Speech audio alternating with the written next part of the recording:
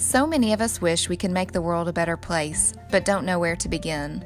The vision of the Love Offering is to encourage and embolden a generation to do something to manifest the better world we want to see. First, by filling ourselves up with the love of Jesus Christ, and then pouring it out to the world around us. When we hear stories of how others have loved well, where they are, with the gifts that they've been given, it inspires and motivates us to do the same. Together, we can change the world one love offering at a time, in thanksgiving to God, who is the most extraordinary giver of all.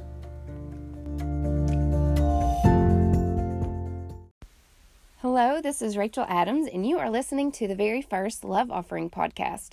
I am so thankful that you have taken the time to listen today as we celebrate and catalyze extraordinary givers. And this is all just a fancy way of saying that I will be interviewing people that are loving God and loving people well, wherever they are, with whatever gifts that they have been given, all for the glory of the Lord. And this is all in an effort to inspire and motivate us to do the same. In this first podcast, I want to share my story with you, as well as the inspiration behind the Love Offering and why I am so passionate about this project. To begin my story, I live in my lifelong lake town of Somerset, Kentucky, with my husband Brian and my two children Will and Kate.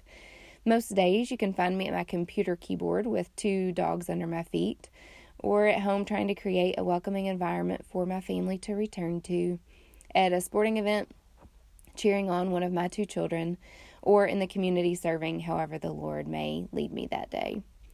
I was saved at the age of 12 out of fear of the Lord, but have since learned of God's love for me, and now it is my heart's desire to share that love with the world around me. I am a children's book author of Fisk's Fishing Adventures, The Best Catch, and consider it to be one of my greatest joys to be able to share God's love with children through story. I didn't really get serious about my relationship with God until after I had children, and it was at that point that my husband and I joined the local church and started serving in various capacities, but mainly in children's ministry and women's ministry. And God really began to speak to my heart about the value of serving and giving. But it wasn't until about 3 years ago that I truly got a call to action, and it happened one evening when my daughter and I were reading a book entitled Uncle Willie's Soup Kitchen. And this is a book that we had picked up at our church library, and it talks about hunger and homelessness from a child's perspective. And in this story, there is a picture of a baby in a high chair. And seeing this image, my daughter Kate began to question how a child could be hungry, because from her 5-year-old perspective, she had no frame of reference. And so we began to discuss the realities of hunger and homelessness, and I then thought about orphans, and I told Kate that it broke my heart to think about babies crying alone with no one to comfort them. And so at this thought, my daughter began to cry. And she was crying in such a way as if she was physically hurt, but it was as if she was just emotionally grieving, just a truly weeping. And so I began to pray, God, please give these children food and clothes and a home and someone to comfort them. And then I too began to weep, because I heard God's still small voice speak to my heart. Rachel, who? Who do you want to feed them? Who do you want to clothe them? Who do you want to give them a home? Who do you want to comfort them? And so I really understood for the first time who. It's not enough to just pray about it. We have to be active in our faith, in loving people tangibly. And so I've understood who, but I didn't quite understand yet how. Not long after that experience, I was sitting at church and in the pew, and in front of me was a Bible and a hymnal and an envelope. And on the envelope, it read, The Love Offering. So for many of you that have attended church services before, these envelopes are there for monetary donations for missionaries or ministries. And while I 100% support tithing and monetary donations, for the first time it really occurred to me, metaphorically speaking, that we as human beings are love offerings, that we are God's hands and feet here on earth. I truly want this world to be a better place. And I don't mean for that to sound cliche or like a pageant answer, but I believe that you want this world to be a better place too. But we just don't know how.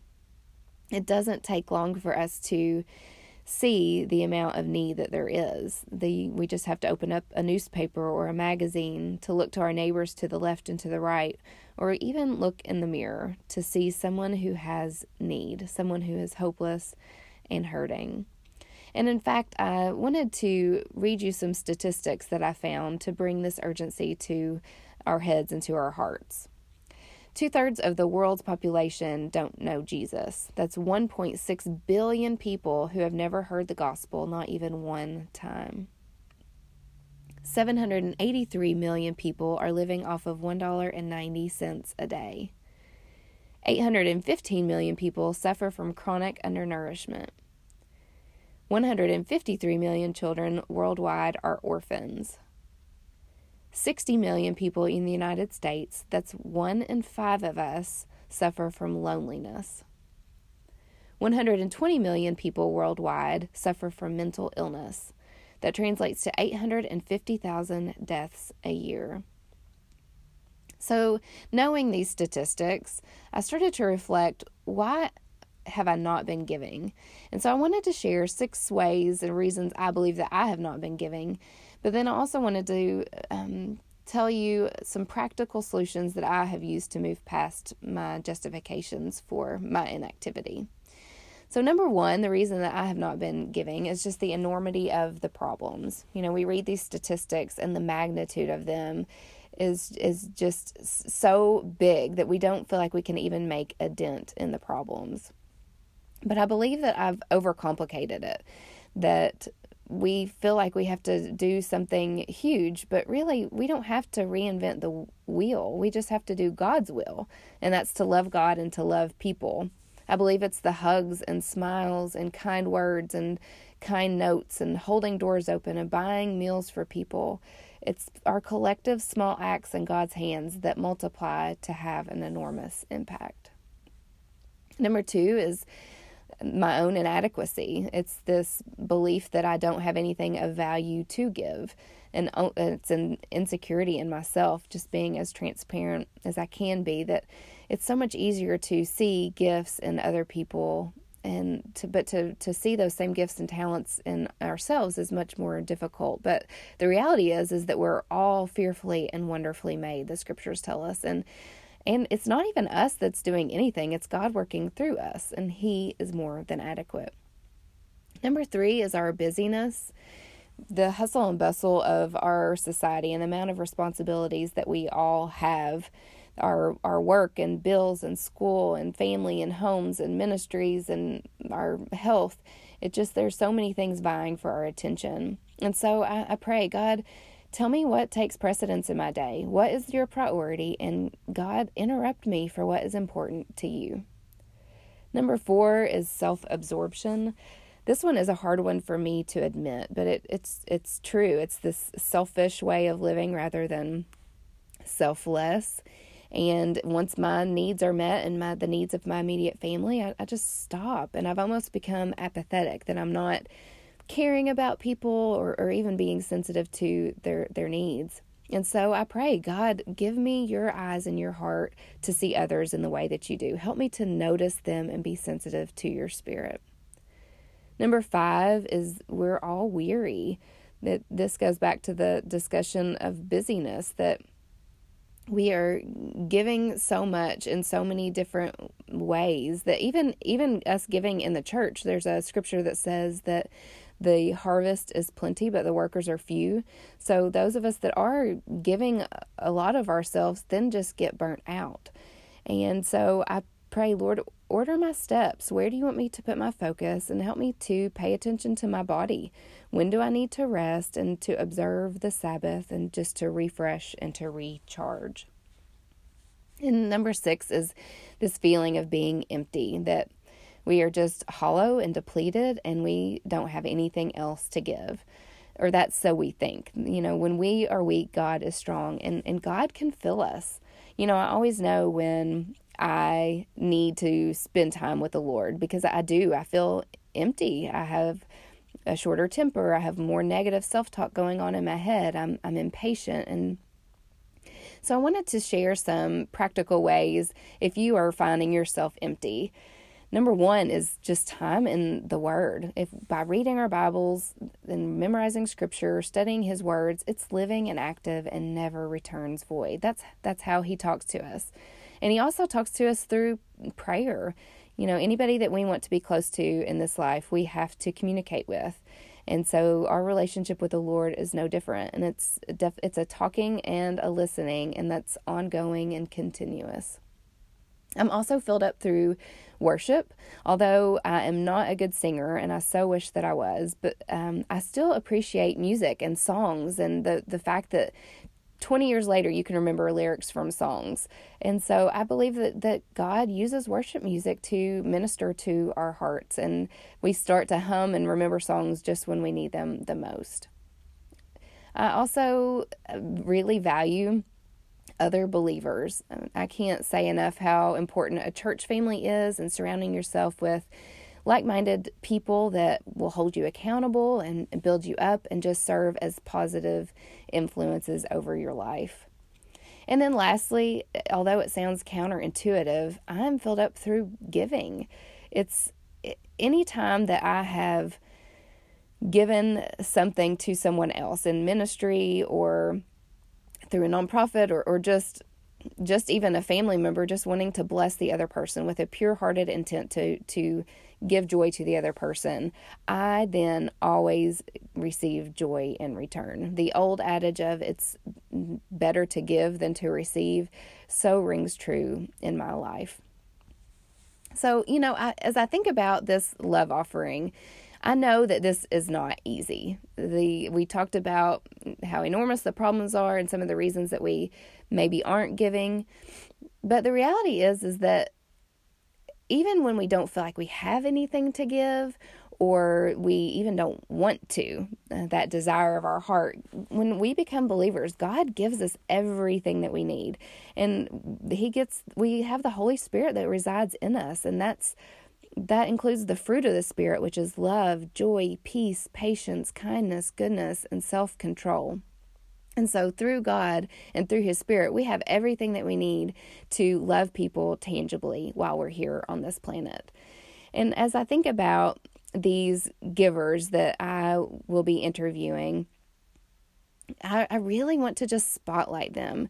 And I know that for many of them, I will have to twist their arms to be able to interview them, because they don't want any glory. That they live their lives just wanting to give God all the glory, which is so true. And that's what we all want to do. Let's give God all the glory, but we can learn from one another.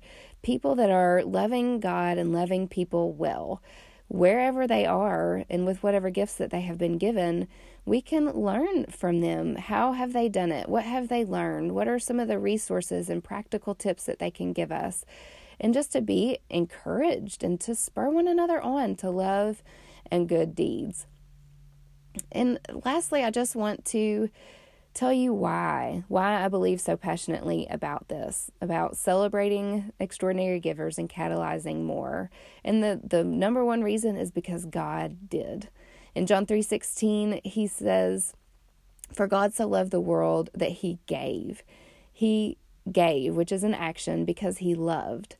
And better yet, who did He give? He gave His Son Jesus as our ultimate example of sacrifice and service.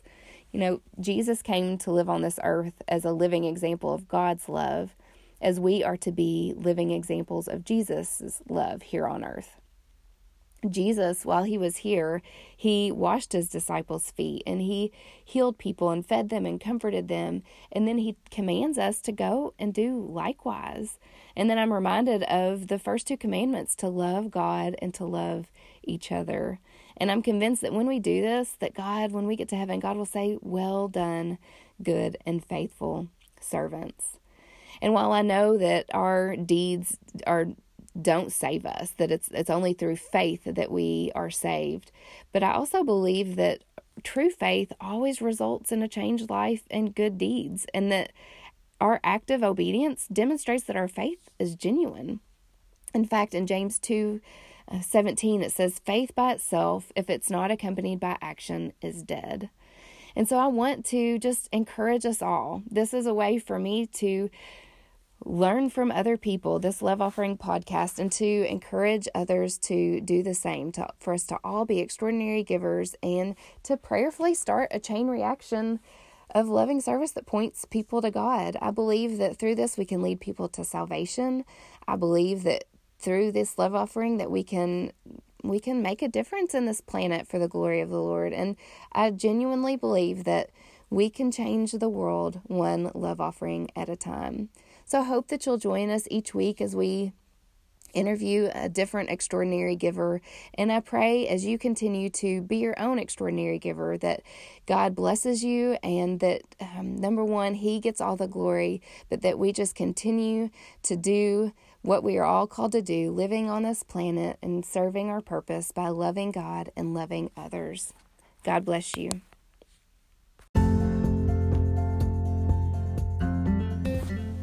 The Love Offering was created to inspire us to intentionally seek ways to share God's love with a world often marked by the opposite.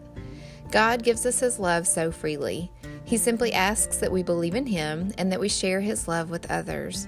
The hope of the Love Offering is that it starts a chain reaction of loving service that points people to Him. It is a pure-hearted, servant-minded approach to living. So where does God have you? Who has He surrounded you with? What stirs your heart? Start there. No act is too big or too small. Let's spur one another on as we share God's love in tangible ways and change the world one love offering at a time.